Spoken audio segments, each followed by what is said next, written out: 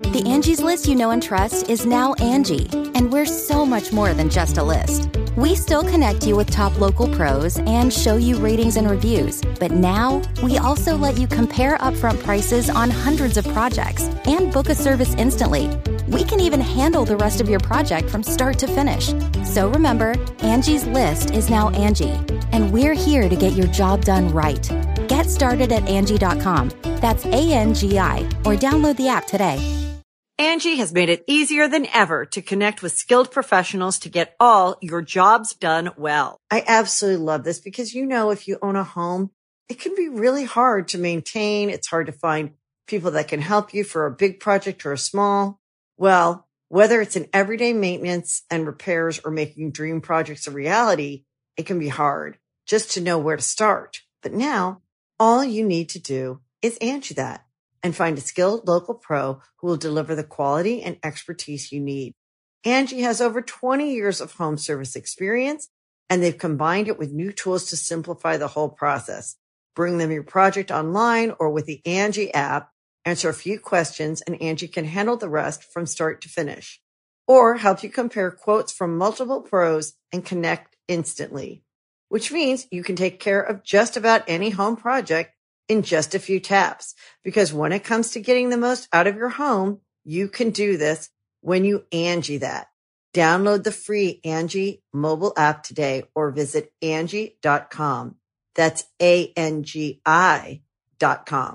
Hi, guys. The show is going to start in just a minute. I just wanted to take a moment to thank you so much. This is our 100th episode, and we all want to say thank you.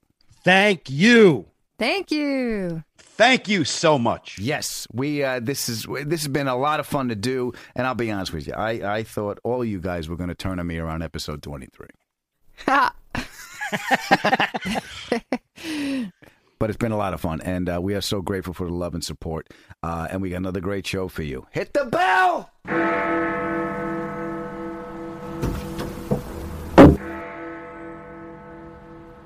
Alexa, who is Adam Ferrara?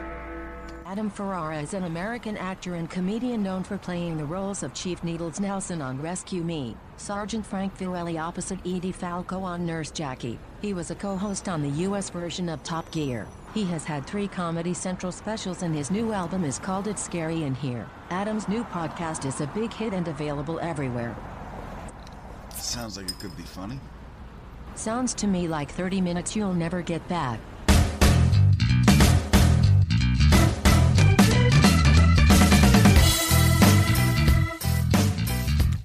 You're here. Now we can start.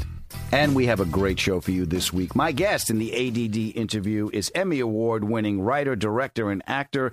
He wrote the movie Analyze This, America's Sweetheart, My Fellow Americans, as well as the TV shows Larry Sanders, Rescue Me, and one of my favorites, The Job. It's my pal, Peter Tolan. And we want to welcome everyone from our Talk to Me Tuesday family, which is our conversation we have every week, 9 o'clock Eastern, 6 p.m. Pacific. Go to my website, click the link, and join us. And our superfan shout-out is for Mike Savard. Say hi to Mike, everybody. Hello, Mike. Hey, Mikey.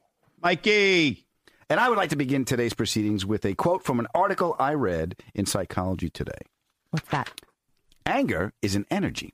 Often mistaken for an emotion, anger is instead a reaction to other primary feelings. The brain sees anger as a threat, and depending on the individual's personality, they will either engage, ignore, or suppress this anger, either consciously or unconsciously. Well, I think it's what's behind the anger that matters. Yes. Yeah. Well, the whole point of me reading that is, Phil, I forgive you. What did I do? You're obviously covering up the immense gratitude that you have for me because I helped you out with your ass. Oh, my God. First of all, hello, by the way. Hello. Welcome. Jesus. Right into my ass. Right into my ass. That's the only reason I can tell for you being so angry with me. Ooh. You're angry with him? Well, I am now. I wasn't when I sat down. What happened? Well, Phil had a colonoscopy, and thank God I did. Everything is okay. No. Yes, my ass is clean. Thank you. I thought everybody would like to know. Yeah. But oh my God, it wasn't without turmoil. I'll tell you that, because when I was filling out the forms of the prep, I read that you have to have somebody take you home after the procedure, You know what I mean? Oh, sure. And right away, I'm like, I get an instant anxiety attack because who's going to take me home? Adam. That's who's taking me home. And who else? Who else is taking me home? Because here's the thing: he's going to show up on time. He's my best friend. He's going to be there. He's loyal. Reliable. He's prompt. You know what I mean? But he's going to bust my balls. I know that. I know that's coming. Mark, Phil called, and I was right there. I told Alex, I said, honey, I have to go. There's a problem with Phil's ass. Mm-hmm. And I didn't ask a question. No. Did you say those words to her? I have to go. There's a problem with Phil's ass. I did. And I said, go do what you need to do, Adam. There you go. Is that like when there's trouble with Batman, there's a bat signal that's in the sky? Yes. And if there's a trouble with Phil's butt, there's a picture of Phil's butt in the sky? Is that how that works? Man. That's it. It's a Phil Moon. Phil Moon. Okay, that's good. Thank you. So I saw the Phil Moon. And you jumped into action. So what happened? I got in the car. I got Phil.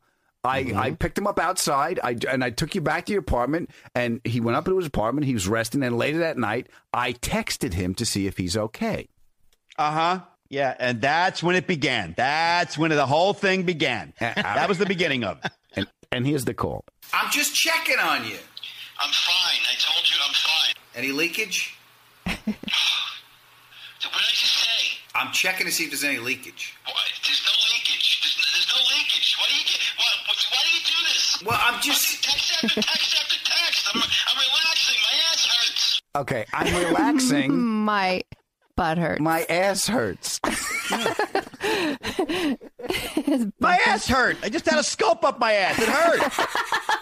Okay, fine. Well, that's why I'm asking. If there's any leakage, it could be dangerous. Listen, I have a doctor. If I have any concerns, I'll call the guy that looked up my ass already. I don't need you to get replies all night long. Fuck. Well, just answer one of the texts and we don't have to do this. No, because you don't really care. You're messing with me. I'm not messing with you. I'm concerned. I read something from the AMA about colonoscopy. Oh, my God. Who told you to do that? I didn't tell you to do that, though. Forgive me for being concerned about this. Yeah, that's what it is. You're concerned. Yeah, he didn't answer me back, so I got concerned. So I did a little research. Right, you didn't do research because you were concerned for me. You did research because you wanted material. That's why you did research. What material? Keep going. Okay. See, this is why you're angry, because you cannot accept someone else loving you. Okay, so everyone knows who's listening. When I sat down today, I was fine. Okay. This is what anger is. It's just the brain sees it as a threat when I try to show him compassion. What's behind Phil's anger? Oh, it's Adam. Look, Phil, I read this thing from the AMA about what to look out for after a colonoscopy. Would you like to hear it? No, I don't want to hear it. All right.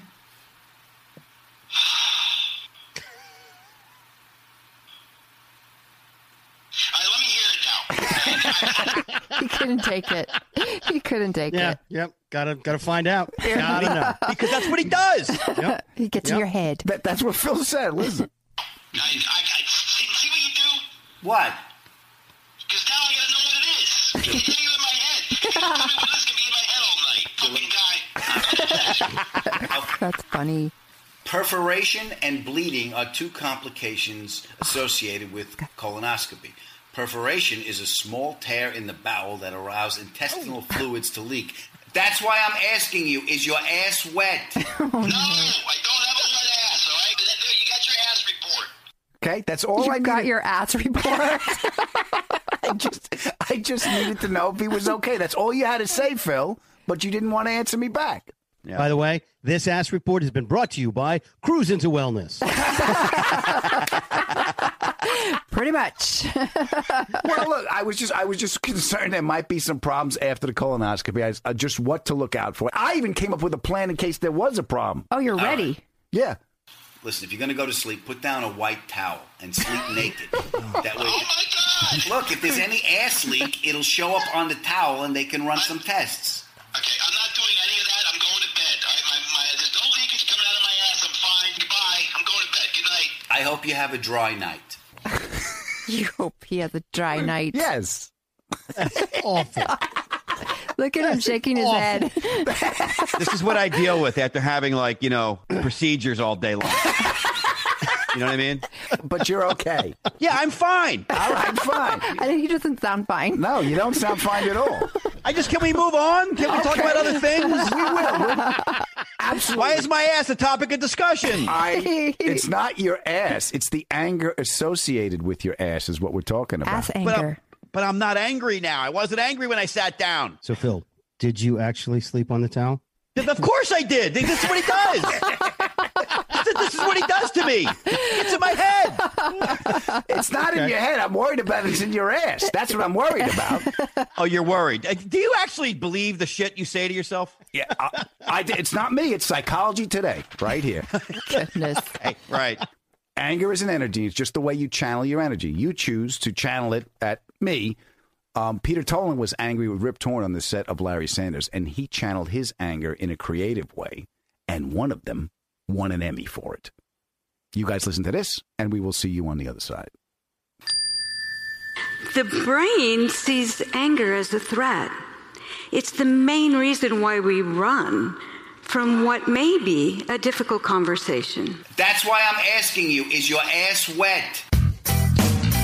You're listening to the Adam Ferrara podcast. This is 30 minutes you'll never get back.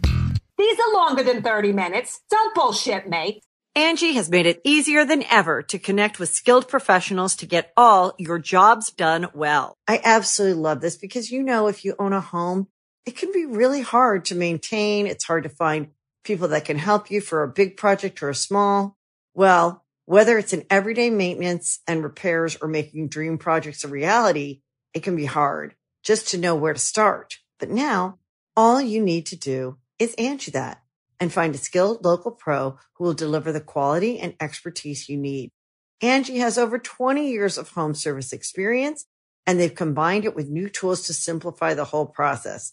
Bring them your project online or with the Angie app, answer a few questions, and Angie can handle the rest from start to finish.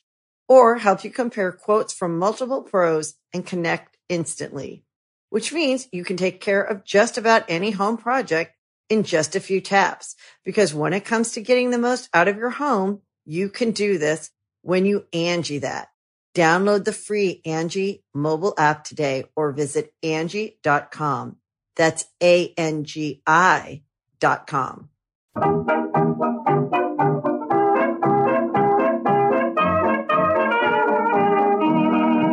I got some stand-up dates for you. Tonight, March 25th, and tomorrow and Saturday, the 26th and the 27th, I will be at the Tempe Improv in Tempe, Arizona. And April 30th and May 1st, I will be at the Arlington Draft House in Arlington, Virginia. There's a link to tickets right here in the show notes, or you can go to my website and click the link there. And as always, if you can make any of these dates, please come up to me after the show and let me thank you for all the love and support you've shown me and this podcast.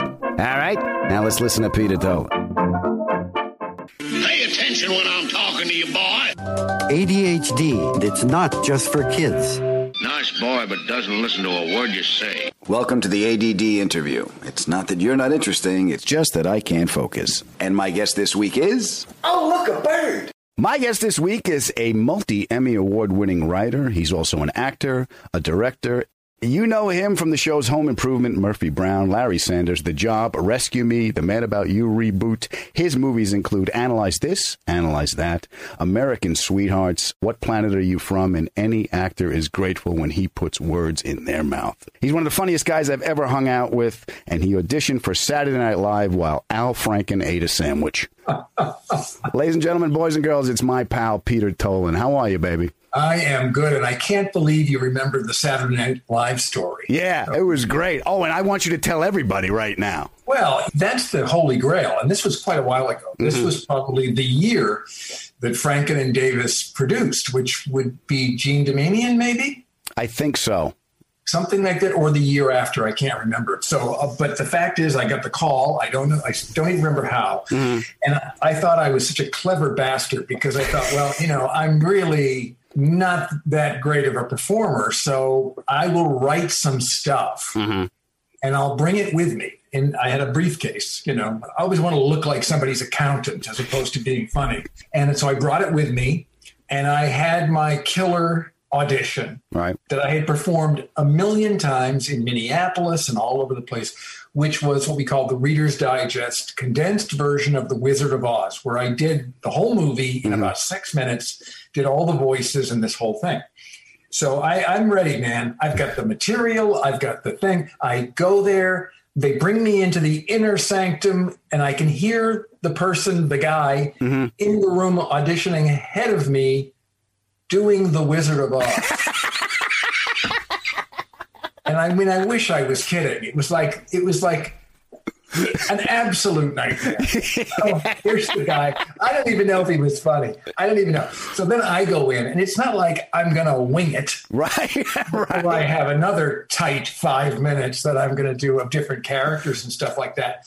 So I just, died probably. I mean, but the indifference of Al Franken eating a chicken salad sandwich. Yeah. And I just remember, that big, and then just stuff dropping out of it, And then I was so just like crushed, probably. I completely forgot the briefcase and left it there. In the room? Left and couldn't get back into the building. I couldn't get back through security. So it's like, lose-lose. Yeah. Both fronts. Did you ever get the briefcase back? Nope. Okay. I only remember now, maybe it's good. I only remember one piece that I wrote, which was like a movie, like a parody of something, which was about this guy living in a post-apocalyptic world who went around, so you saw the monster trucks and stuff. It was really, and the desert floor and the dust kicking up and these horrible scarred people and everything. And then the truck would stop and the boots would hit the ground and then he would walk over and then he just put a little rouge here and maybe some eyeliner and a thing. And then the title came up, which was Mad Max Factor. That's funny. That's the only thing I remember that was in that briefcase. And thank God I never saw it on Saturday Night Live. I would have been, hey, wait a minute. you fucks. I think, and I don't know if to be fair, but you started as an actor, and maybe because of that audition, you had great empathy for the audition process. Because one of my favorite auditions and one of the kindest and aware auditions I've ever had was the one I had for the job. Yeah. For many years, and I had stopped doing it probably because it was so miserable. For many years, once a year, I would audition for something. Right. I would call a friend who was a casting director and say, listen, I don't want to be considered, and it shouldn't be like a complete waste of time on the people's thing. So it could be something, maybe I could get it. Right. But I'm not really interested in getting it. I just want to audition to remember freshly the hell that people go through going into that room, just so I could have that empathy on the other side of the table. And I did it for years. It was always awful.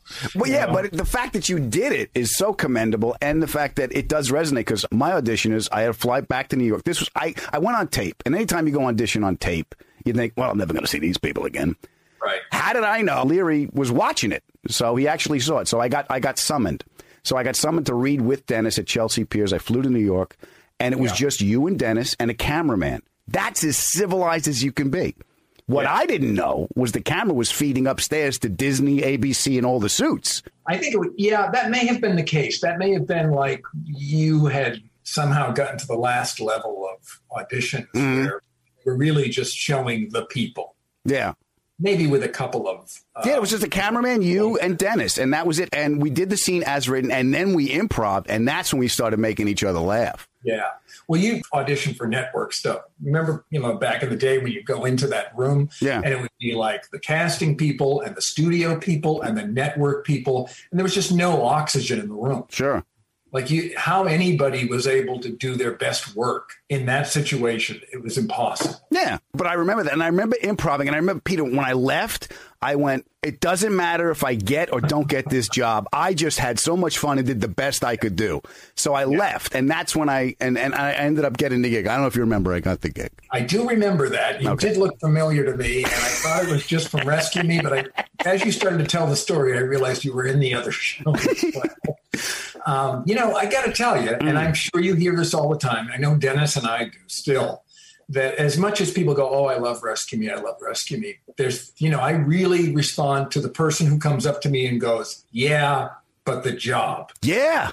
The Job. I was heartbroken when that went off the air, and to the point that I never watched it again. And I would say about 3 or 4 years went by, and I watched it, and I was stunned at how good it was, how good the cast was, how much story we got into those 22 minutes. Yeah. And just how good it was. I was like, this is doubly unfair. Yeah. Better than I remember. I have the same response of pride and the fact that people go that deep and know that about us. I just did NCIS, and Scott Williams, the executive producer, he was a huge fan of it. And I remember telling him, I said, we did a cable show on network before it was even done. It was just a half hour, and it was a different look and feel. What I remember more than anything is always thinking, like, this is never going to work on, remember, we were on ABC. Mm-hmm. So you're just like, okay, let's just see what else is like this on ABC. There was nothing. You couldn't. So that meant you couldn't program it. Mm-hmm. You just like, you were on the Titanic, but we had a fucking blast doing that show, even though, when you think back on that show and I think back on it, I tend to think of some of the more miserable days. There was one day with you and Lenny in the car. Oh, the De Niro one. The dog. With the robot dog, and it was 90 degrees. You guys, it was just, we would maybe get a take before we had to stop and mop everybody down. Lenny was just like, he was on a spit. Yeah. He just it was terrible. This was big Lenny Clark then when he was heavy. Oh, so my God. It was worse. Now he's a sylph. Yeah. He was sweating like he was getting audited. Yeah, it was something else. Now, you can tell me if I'm wrong, but I tend to remember that as a good time. Yes. One of the best, and I tell people this all the time, as much as I loved Rescue Me and I loved everything I've done, that was the most joyous professional experience I had. Those and there was episodes. Nobody who, other than Leary, of course, who was like an asshole. There's somebody. Yeah. Hopefully he'll hear this. Yeah, he will. I remember, but the joy that was coming out of us, we were singing. We were singing as a group at a photo shoot. I remember singing the Commodores for some stupid reason. Yeah, there was nobody. Sometimes always there's somebody who's just a dick, and you're like, all right, well, we have to endure this. But we didn't have that. It was like everybody was on board. Yeah, they sort of understood what we were doing and were there 110%. It was really great. Yeah, just a great show. I remember when we wanted to keep a line that was on the edge. We would huddle up, and you would go, okay, we got to come up with 3 worse lines than this because this is the one we want. Yeah. So we had to come up with more disgusting and more rude shit to get the one in that we wanted. Which is why I was always happy to have you and Lenny around. Because I was a storehouse. I could just say, all right, 3 of those, please. Within seconds, they'd be sort of there. I got to tell you about how I think of that show. Is that I'm the kind of person, I'm sure, in fact, I know that if you looked around my house, you would not know what I did for a living. Right. I don't put up posters of things. It's enough for me. I mean, in one corner, the Emmys are out, in case anybody wants to pick them up. But I don't hang movie posters or things like that. And if I do, there's some sort of irony, like they're in the laundry room or something like that. Right. In my house, a poster from The Job. Yeah. That was the only thing from my career I have ever put in my house. You know what I got from The Job? I stole, and I forget, I was in a meeting at ABC, and they had the board up, the magnetic. I stole them when we were on the schedule, and I was in there, and I stole the magnetic thing that said The Job, and I have it in my apartment in New York. I stole it from the network. I said, you fuckers are going to cancel this thing, but I'm taking this with me. That's right. You're not going to need it. You dirty bastards. You're not going to need it. God, that was fun. You did something for me on that show that I still remember to this day, and is one of the most important things that has ever happened to me as an actor. Take One. We were doing the episode with the foot. Okay. Yeah. And I remembered I came from stand-up and multi-camera. Did the first take. Cut. You went like this. Come here. And you, come here. Just come here. And you took a walk with me. He's like, all right, where, he goes, you're funny. Where'd you come from? I said, stand-up and sitcom. He goes, have you ever done a movie yet? I said, no, I haven't done any movie. I said, I haven't done. He goes, have you ever done any single camera? I said, no. He goes, okay, you can do this. Don't be funny. Just be you. Okay. I went back and I did it, and that settled me down. And I looked over to you, and you went like this. You gave me a thumbs up, Yeah. And from that point on, I'm like, oh, I get it. I'm not playing for the laugh. I'm playing for the... Yeah. And that was the clearest note I ever got. If you look at it, I mean, just your progression from that point to Rescue Me, it's night and day. I mean, you were doing really solid, dramatic work. Forget the funny stuff. You can always do that. But really solid, dramatic work in Rescue Me, to the point that I was like, oh gosh, he's really good. He can do that. It was a bit of a surprise just that you had that range. Yeah. Well, Dennis, thank you. You guys gave me that opportunity. When you were directing Rescue Me, you also gave me one of the clearest director's notes I ever got. You didn't get up out of the chair. You were at Video Village. You just yelled out and said, "That one didn't make me laugh, fucker." I'm very polite, as you know. And I went, I got it. The thing that in terms of just sort of brusque direction, I guess it would describe it. It was always for Lenny, because Lenny would do a thing. He drove me crazy because he would do a thing like he would do takes. Yeah. He'd be in a scene and somebody would say something. He'd go like that. He'd his whole like that, and I go, Lenny, come here. Don't you ever do that again. Don't you ever let you see that. Do that again. This is not animated. Don't do that again.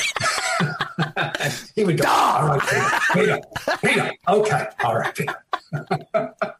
Lenny would have his lines on cardboard. You remember the cardboard? Oh, God, yes. Okay, so for those, Lenny Clark, when he's working, he takes his lines and he places them on a cardboard box and he holds up the cardboard.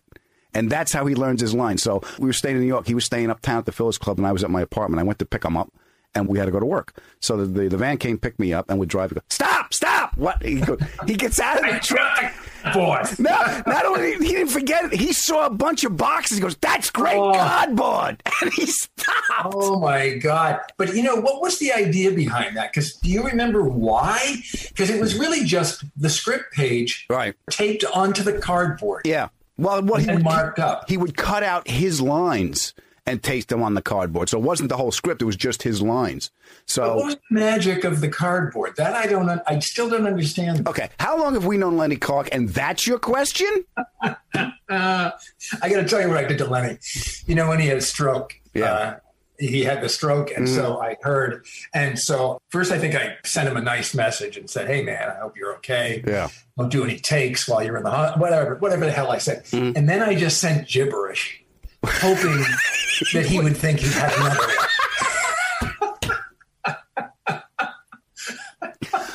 Oh, God, is that funny? Just trying to trigger a second one, Oh. Yeah, he was a force of nature, Lenny. He was just... Oh, God, yes. So on the job, I figure my job is just to feed the shells into the cannon on the tank. Just to keep it going. Yeah, and just try to keep your hair, somewhat coiffed as opposed to just completely blown back by the force. Yeah.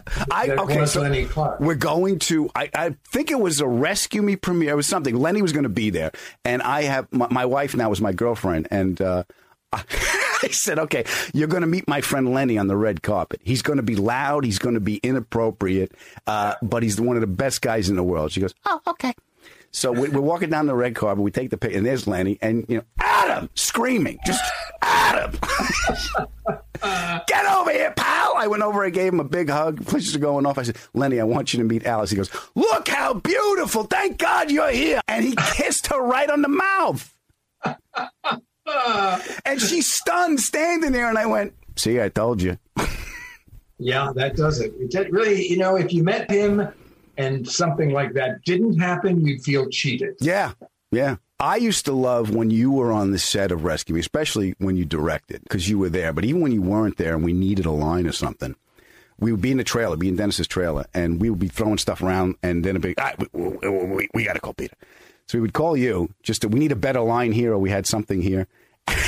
And we would all pitch stuff, try to make each other laugh. And then we'd ask, where are you? And you wouldn't answer. And then I remember hearing... I said, well, I wish I could show you what else is on my screen. As I'm watching you, I have Naira bets open, and I'm watching the feed from Aqueduct. So some things don't change, do they? No, they don't. But yeah, you like the ponies. I remember talking to you because I grew up on Long Island, and we used to bet Roosevelt which were the trotters. Yep. Which is basically just a money laundering scheme. I mean, that's not, it's not, you can't figure that out. No, even the horses know it's rigged. No, horses are like, I feel bad about it. They're looking into the stands going, look, I feel bad. Yeah. But what can I do? Yeah, it's my job. I'm sorry. The guy's hitched up to me. I'm stuck. The horse is like the call that De Niro took in Goodfellas. Hey, he's gone, and there's nothing we can do about it. But we used to bet the horses because we had one of the jockey's stepsister rented an apartment from a buddy of mine on Long Island. I'm not going to say any names because I don't know what the statute of limitations are. Anyway, She was a junkie. So she couldn't pay the rent all the time. Yeah. And the guy knew. He didn't want to throw her out. He's like, listen, I only got this much, but my stepbrother's going to have a good day, which means he's going to finish somewhere in the money we don't know. The odds are in our favor. So you bet it across the board. You bet it, win, place, or show, and you're going to make some money. So we made money that way. And I remember talking to you about the thoroughbreds, and you were like, well, it's like a puzzle. You got to put these pieces together. I go, yeah, I got a jockey's got a junkie sister. That's my system. Everybody should have that because that sounds like, especially if you actually made money. That's the other part of it because everybody says, yeah, I got a friend who's a junkie and they got a thing and whatever. And then they give you the pick and then it finishes up the track and you're like, hey, I thought you were a junkie. It just doesn't, it's not fair. And when you're working and stuff and you're a big collaborator, you collaborate with Dennis, Paul Reiser on the reboot of Rescue Me. Mad About You. Oh, yeah, right. Mad About You. Yeah. And Larry Sanders. And in talking to you, just in bullshit, and you went, Larry Sanders was me. I think you said that was the most of you that you put into that show. You know what I think? What it was, I had come to California not too many years before, and I didn't watch television that much. So I just sort of said, my first wife, my first of several wives, we lived in a small apartment in Brooklyn Heights. And so, if somebody watched television, that meant everybody watched television. So she watched what was on CBS on Monday nights. And that was one of those things with Murphy Brown. And I at least knew it was clever. People were it was somewhat heightened, but it was a smart show. Right. And so when the time came for me to stop working in the theater and make some money in television, I said, all right, that's the show I want to work for. Now, not knowing you didn't get to pick like that. So I wrote a Murphy Brown spec script and said to my agents, okay, make sure Diane English sees it because that's the show I'm going to work on. Well, against all odds, that's the show that I did work on. So, but I did it, and it's sort of like, like Babe Ruth. I pointed, and I said, that's the show. And then I did it, and I was like, this isn't it.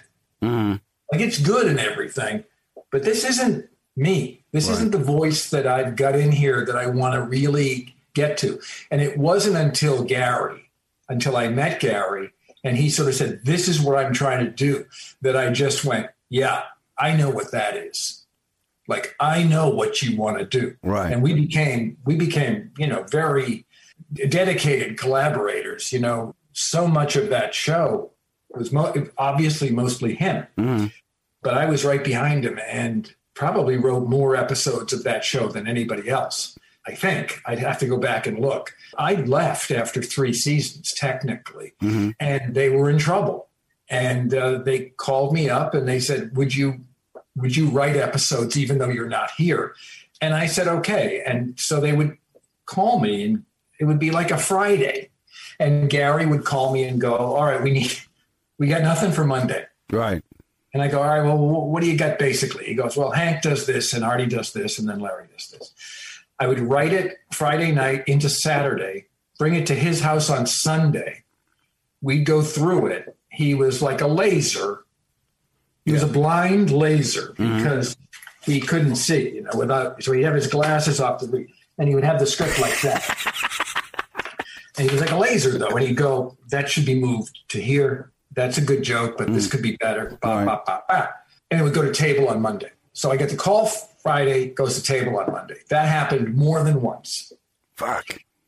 That's just the shorthand that we had in terms of that show. And in terms of doing like an adult show. And I would say to my compatriots on Murphy Brown, they'd be like, well, you're lucky because you get to swear. And I go, yeah, but that's not what it's about. that's adult language, but the plotting is adult. The storytelling is adult. Yeah. It's not sitcom storytelling. It's not ladled out. You have to come to it a little bit. It meanders a little bit. It's more like real life. So I loved that. I loved it. Yeah, that sitcom is like, multi-camera is like you have to it's a heightened emotional reaction to burnt toast. It's just. Exactly. Yeah. And you got to get out. And any kind of success, you got to get out before they have the baby. Once they have the baby. Get out. Get out. And that's Murphy Brown. Yeah. They had the baby. I got out. Yeah, there you go. Goodbye. As soon as she had the baby. Goodbye, everybody. You said what Gary was trying to do, and you said, I know what that is. Can you articulate that? He wanted to see behavior. He wanted the humor to come out of behavior and, believe it or not, out of neurosis. I know that's hard to imagine from Gary. Yeah. From neurosis, and just to show that weird show business dichotomy where, it can really be summed up in those talk show sections where they're like chat, chat, chat, chat, chat, and the show's on, and then it goes to commercial, and the two people sit there, and they have nothing to say to each other, or they, it's just difficult to come up with something to say in a casual way. And there's a lot of bad behavior in the Sanders Show, and I love that. I mean, I just love people sort of behaving badly or in, out of self-interest and selfishness and jealousy and whatever. I just love that stuff. Yeah. And you don't see that as much on network because everybody has to sort of be nice. Yeah. And the thing I love is when you also the unexpectedness of what happens in the commercial. First of all, you switch from tape to film when you go there, which I thought was fucking brilliant. Just texturally was brilliant. That's scary. Yeah. And one of the things that just made me laugh is when they go to commercial and Carol Burnett leans over to Gary and goes, I saw your balls. I saw your balls. That is the thing. She, and I've told her this, because we had her on Mad About You. Right. And she came to the table read, which was lovely. And we had a little bit of a pause because somebody was running late. And so I took that moment, I took the floor and I said, you think you know Carol Burnett. And you do. You know her as the first lady of American comedy, and you grew up with her. But here's who she is. And I told a couple of stories. And one of them was that we couldn't get anybody to do Larry Sand at the beginning. Mm-hmm. My memory of it is writing a script with a specific celebrity in mind, sending it to them. They said no. Getting it back, changing it for another celebrity, sending it. They said no, changing it again. Because, you'd say to people, well, who am I playing? And we go, well, you, like a version of you. And that was like no good. You can't do that to actors. We were desperate. So we both knew Carol. Mm-hmm. So we called her and she said yes. And she did that show. And the very line that you mentioned, I bring up all the time of Carol saying, I saw your balls, which is just like whatever. But after we were done filming, I said to her, Carol, I was uncertain that you would do that. I was a little worried that maybe we would offend you, but I definitely thought maybe this would be sort of off limits. And she said to me, oh, honey, and she calls everybody honey because she meets everybody in the world, and who can remember all those names? Oh, honey, it wouldn't work on my show or for my audience, but when I'm in your sandbox, I come to play. That's great. I love that. I just love that. That's fucking great. When I'm in your sandbox, I come to play. Oh, she was just great. Yeah. She turned it around. And then when Carol did it, suddenly it was okay. And people were clamoring to do the show. To do the show, yeah. I was going to say, when did that switch? Because that became...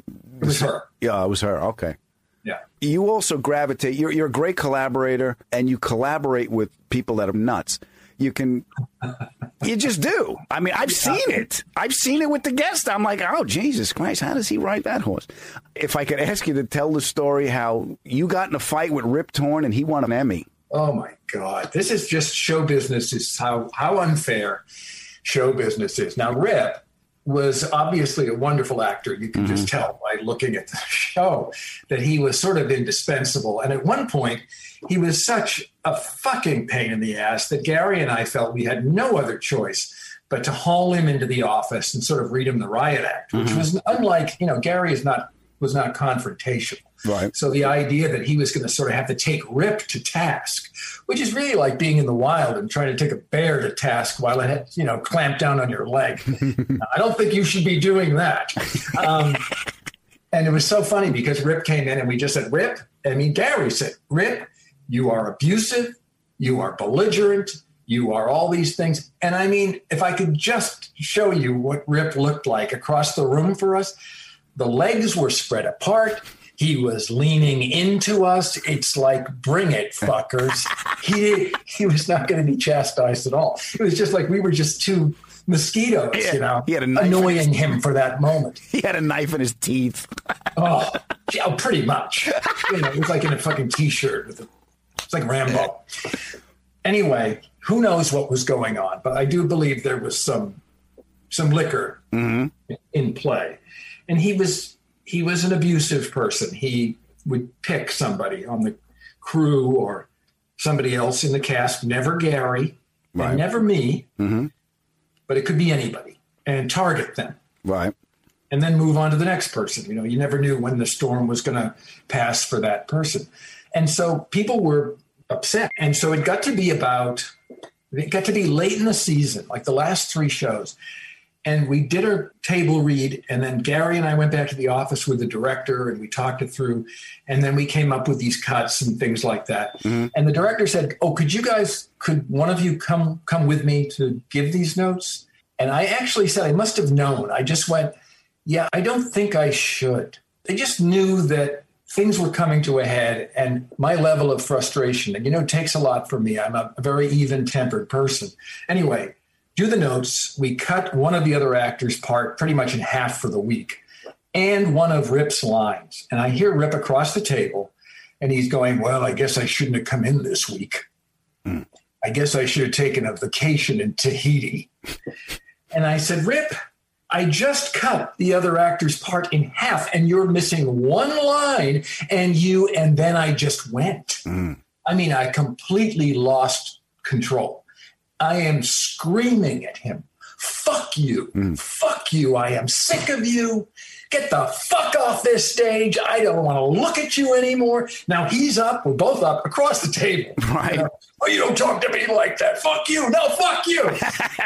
Well, this goes on for about 40 seconds, which, in fuck you time is a long time. Yeah. 40 seconds of fuck you, and I see he's not leaving.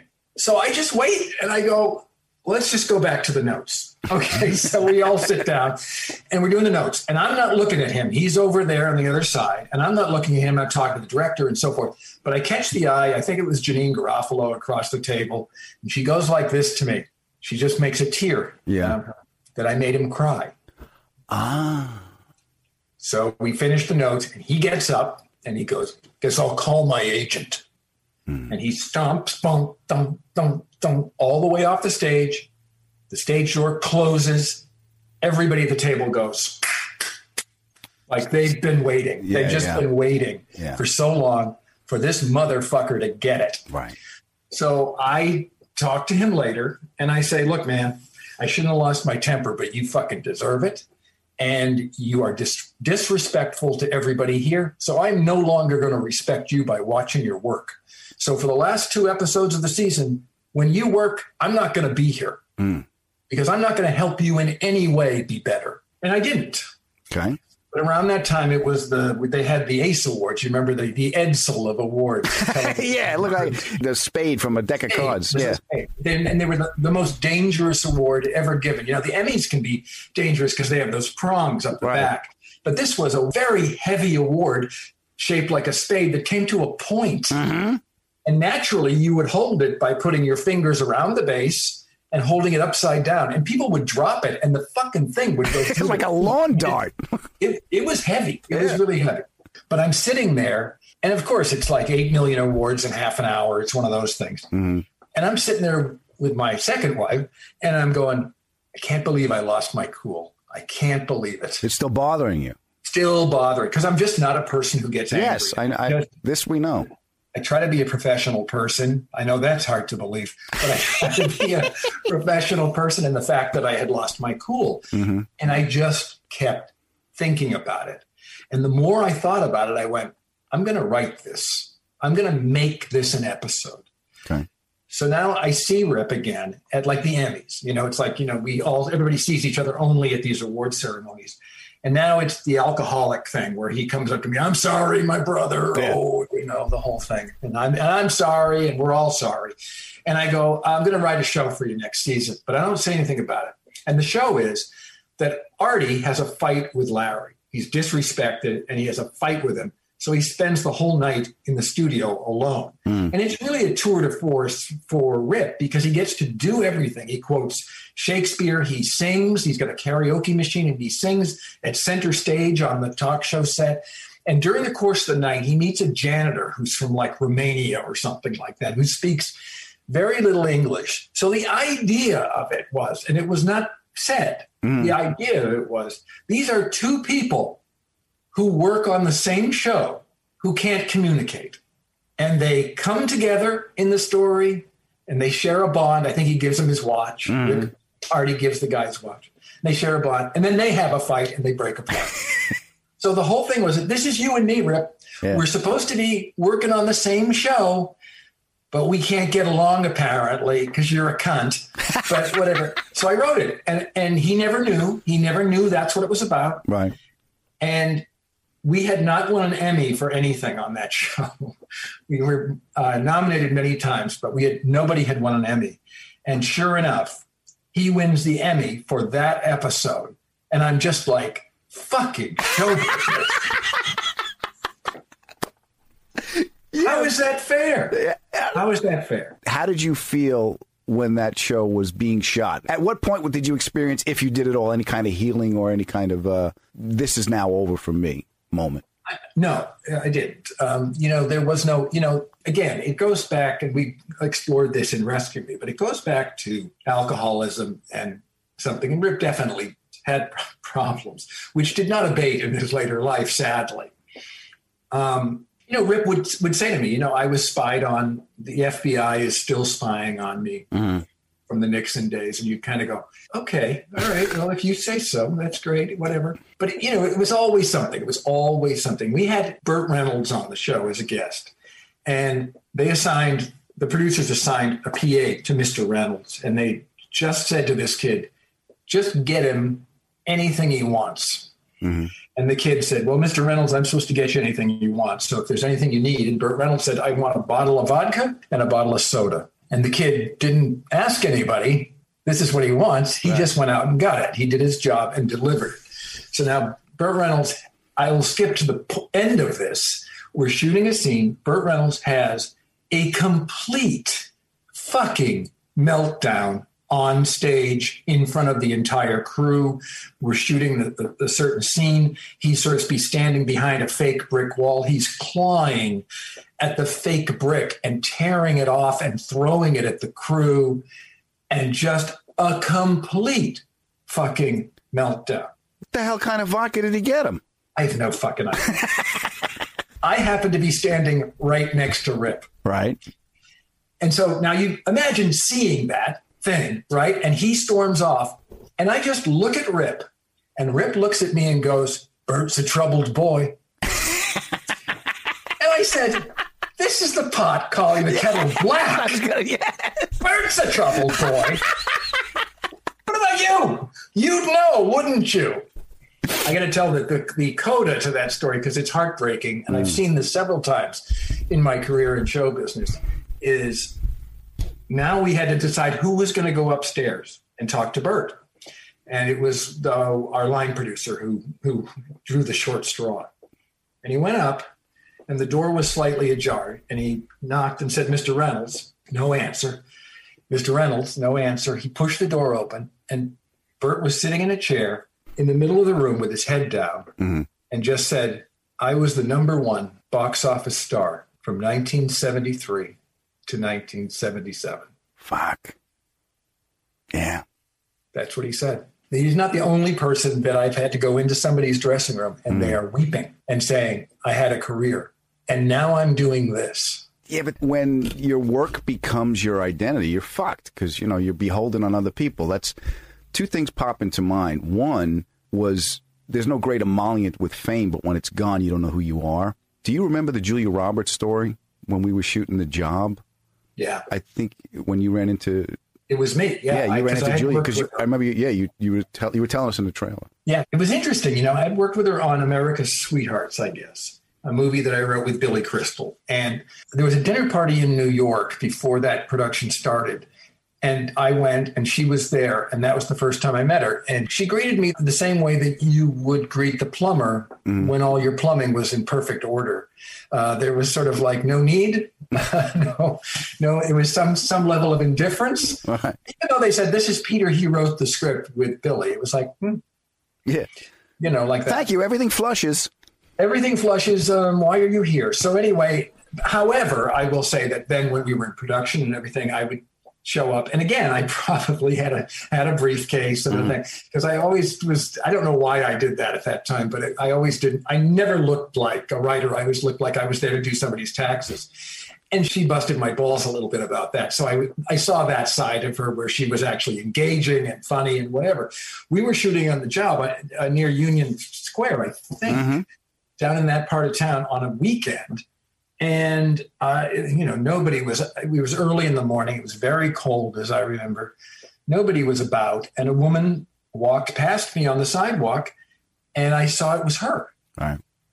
And I started to go, hi, I was going, hi, Julia, or whatever I was going to say. And she just went like this. Yeah, she just shook her head. Don't do it. Because there were other people around. If it had been just me, maybe it would have been okay. Right. But I think it would have been okay. But because there were so many people around and she had someplace to go, she just, on a Sunday morning, she was probably walking through New York going, hey, isn't this great that nobody sees me? Yeah. She just didn't want to break that streak. Yeah. That's a prison when you can't even say hello to somebody and you have to walk with that awareness, Oh, and I understood it. Mm-hmm. I understood it. It wasn't like I went, what a bitch. But I just went, yeah, I get what that is. Yeah. Well, my friend, I cannot thank you enough. I have had such a good time working with you, and I hope we get to do something else again because you always make me laugh. And I'm grateful anytime you can put words in my mouth, brother. I hope we can do it. If not for us, then at least for Lenny, who still calls me and says, hey, fucker! Hey, I just want one more bite of the apple. That's all I need. I want to. That's all I need. That's it. Yeah, I get to sing. I just did the dogs playing poker with Leary, so we got to hang out for a couple of days and do the cartoons and stuff, and we're telling stories. Yeah. Do you remember? Were you there uptown when we were shooting in Harlem, and we were stopping the lights? And we had to lock up traffic, and we were causing people traffic, and we were all in a car, and this lady walked by and go, what the fuck is going on? And then looked down and saw Dennis and just went, oh, you're those Dennis Leary motherfuckers.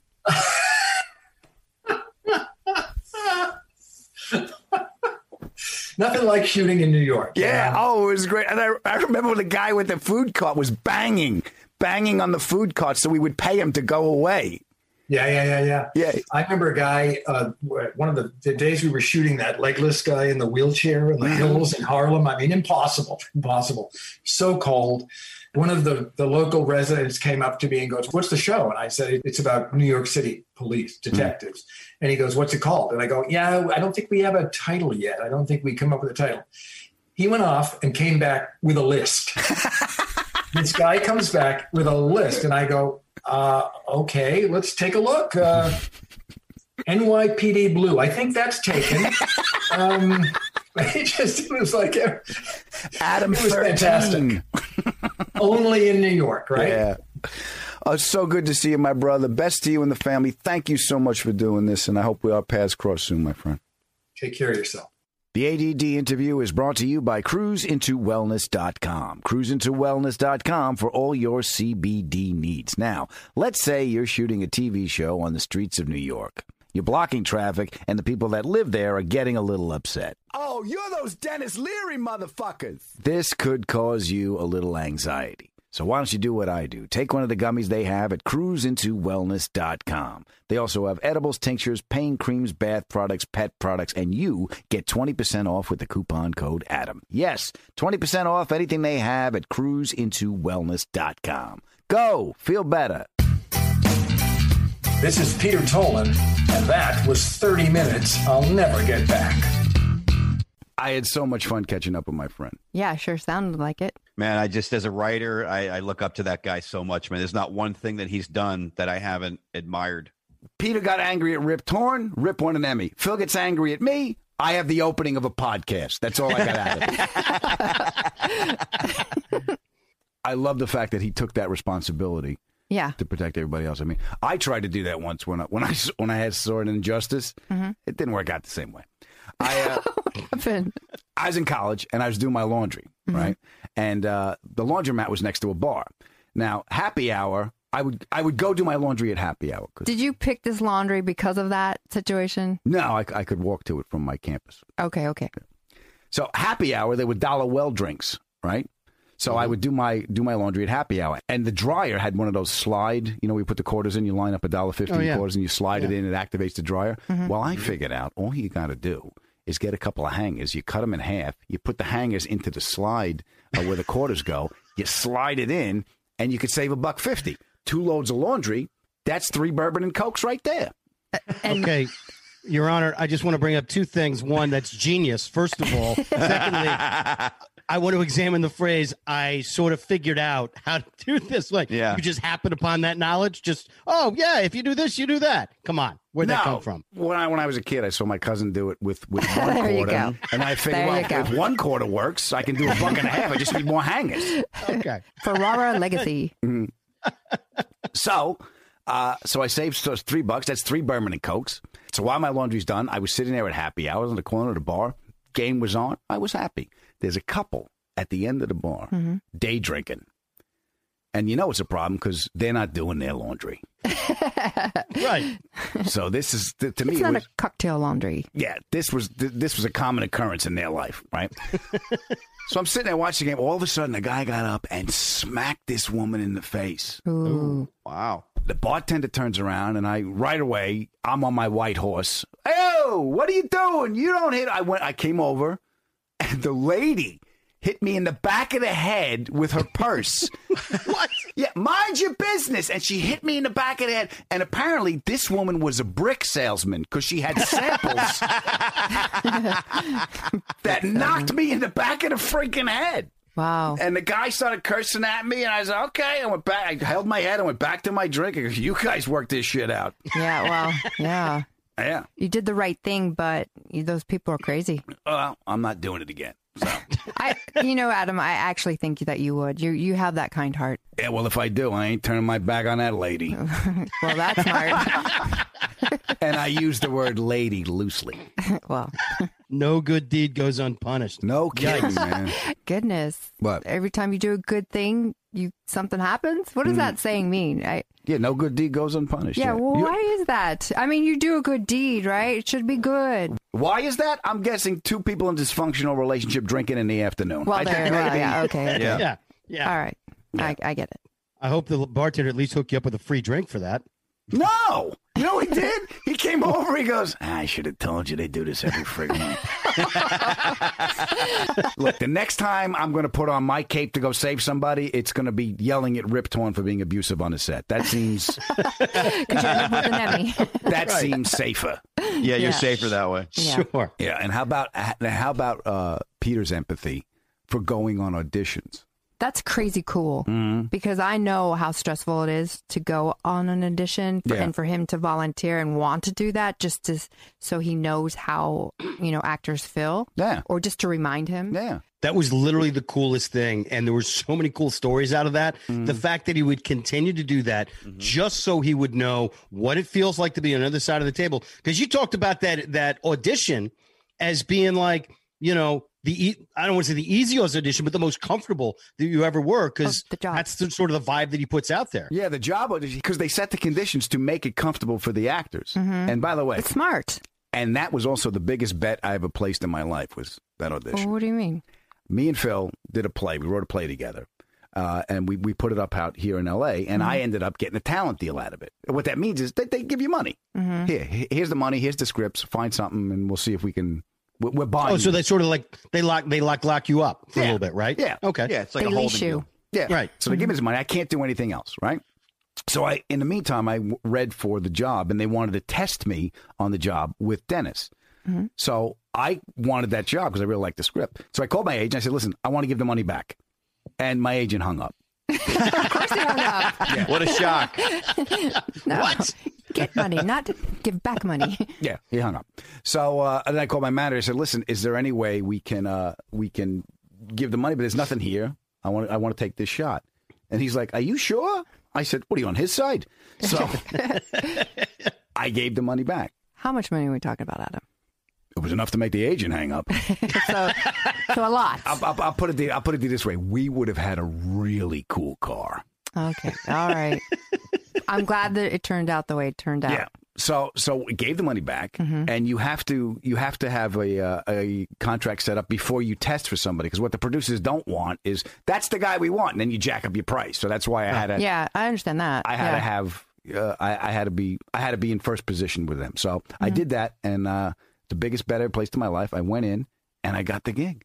That's so great. Yeah, and because I didn't realize that all the suits were watching on TV. You know, it was just me, Dennis, and Peter, and I improv something with Dennis. And when I heard that first laugh from him, I went, boom, I'm in. Yeah, that must have felt good. It felt great because he got where I was coming from, and he liked it, and Peter laughed as well. Now, did it help that Peter wasn't eating a tuna salad sandwich with stuff falling out of his mouth? How funny did that was help? That was so crazy. I thought, what are the odds of the person in front of you doing the same Wizard of Oz bits? That's a little nutty. He's doing the same butt. And that's crazy. And he forgot his briefcase, and the only thing I could think about, Adam, was that being your briefcase with your notebooks in it and someone finding those. Yes, and then sending the authorities to the house. Because because I've seen those notebooks are full of colors and like plans. It's like you're building a rocket or solving world problems with electricity. I don't know what it is. Yeah, I got a lot of problems. Didn't I see those same notebooks in the movie Seven? Yes. I'm Kevin Spacey without the Me Too stuff. I just want you to know, before we made it real serious, I made sure to skim through a few pages, and no, they're not like Seven, but that's good. Got to kick the tires a little bit. Yeah, got to kick the tires. Yeah. How often is the name Phil in those journals, by the way? You're in there. Yeah, I'm sure I am. You got your own color. As a matter of fact, I need to make a note right now. Phil is not aware that anger is not an emotion, but an energy.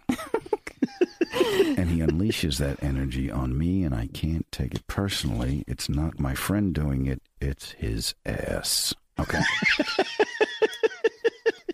And you know what else? Peter, I don't think Peter ever heard the story when you first met Lenny. Yeah. On the red carpet. Yeah. He really did that. I said, he's going to yell out something inappropriate. He's going to kiss you on the mouth. But he wasn't surprised. What? He wasn't surprised. No, I wasn't either. I knew what he was going to do. Yeah. Adam! Everybody turned around. Everybody turned around and goes, look at you! Oh, you look, and who's this? Look how beautiful. Come here. Boom. Kissed her right on the mouth. Yep. I have never met Lenny Clark. And in my mind's eye, that's exactly how he is all the time. Adam! Hey! Oh! Not ignoring everybody in the crowd around him. Just, it's you and him. It's you and Al. It's just, hey! Oh, God, I love that. Yeah, that's him, man. Adam, remember the Rescue Me tour? Yeah, in Florida. Yeah, it was. I went to see. It was you. It was Lenny. It was Dennis, and it was just a great show. Then the show was over, and I was going to come meet you guys backstage. Everybody gets up. The lights come on. People are leaving. All of a sudden, Lenny comes back on stage, and he starts yelling, "Where's Phil Tagg? Where the hell is Phil Tagg?" I'm like, holy shit, dude. People are like, hey, Lenny, the show's over. Go home. Where's Phil Tagg? I'll tell you one thing. The freedom that Lenny has just to be himself, I would do anything for him. Yeah. That's just in my heart. That's his charm. He's like a planet with his own gravitational pull. I loved it when he told the story about meeting Julia Roberts on the street. And I love that he had the empathy to sort of just respect that her wishes. She just wanted to be completely, invisible in that moment, but just outside in the world. And again, it's just, a guy gets it with everybody. I just thought that was a really, really cool moment for both of them. He's thoughtful. Yeah. And he has great situational awareness, to know that it's not about him. It's about the situation. And what you guys didn't know about that Julia Roberts story, and Peter didn't say it, but I'll let you know. She was shit-faced. She was doing her laundry. I lent her a couple of hangers so she can get a couple of more pops in. That was awfully nice of you, Adam. Thank you. After all, she is America's sweetheart. You see, this is why I like to meet celebrities on airplanes, because they can't get away. That's good. You know what I mean? That's Phil's situational awareness. They're pinned in. Now they got to talk to me. You're not going anywhere, Laura Dern. Yeah. Didn't you meet Andy McDowell on a plane? I didn't know. In Vancouver, in the airport. She sat in a private area where I happened to also be sitting, so it was just her and I. Which means Phil followed her there. Right. And I noticed that it was her, and it just happened to be like 2 days after Harold Ramis passed away, you know, and I said to her, I'm sorry to hear about Harold. And she looks up at me and she goes, who? I go, Harold Ramis. You know, remember he directed you in Groundhog Day? You remember you're in that with Bill Murray? He's attacking her. Yeah. Is that how you open, Phil? Excuse me. Listen, I'm sorry about Harold. Yeah. Like we're all friends. Yeah. We all hung out. Yeah. He should have said, hey, Andy. Yeah. Phil, I just want you to know that any anger that Andy McDowell might have had to you was just masking another emotion. I don't want you to take it personally. Yes, don't take it personally. I want to thank my pal Peter Tolan. He was so much fun to talk to. And honey, if they want to get a hold of us, where do they go? TheAdamFerrara@gmail. The show is growing, and it's all because of you. Tell somebody you love. Hopefully we can make them laugh, too. If you have time to leave us a review, it helps us with our friend, Mr. Algorithm. And if you can't leave a review, maybe you can just text us. And please remember, life is hard. Take it easy on yourself. Pod has ended. Go in peace. Is that like when there's trouble with Batman? There's a bat signal that's in the sky? Yes, it's a Phil Moon. Phil Moon. Yes, it only comes out on Keister Sunday. Angie has made it easier than ever to connect with skilled professionals to get all your jobs done well. I absolutely love this because, you know, if you own a home, it can be really hard to maintain. It's hard to find people that can help you for a big project or a small. Well, whether it's in everyday maintenance and repairs or making dream projects a reality, it can be hard just to know where to start. But now all you need to do is Angie that and find a skilled local pro who will deliver the quality and expertise you need.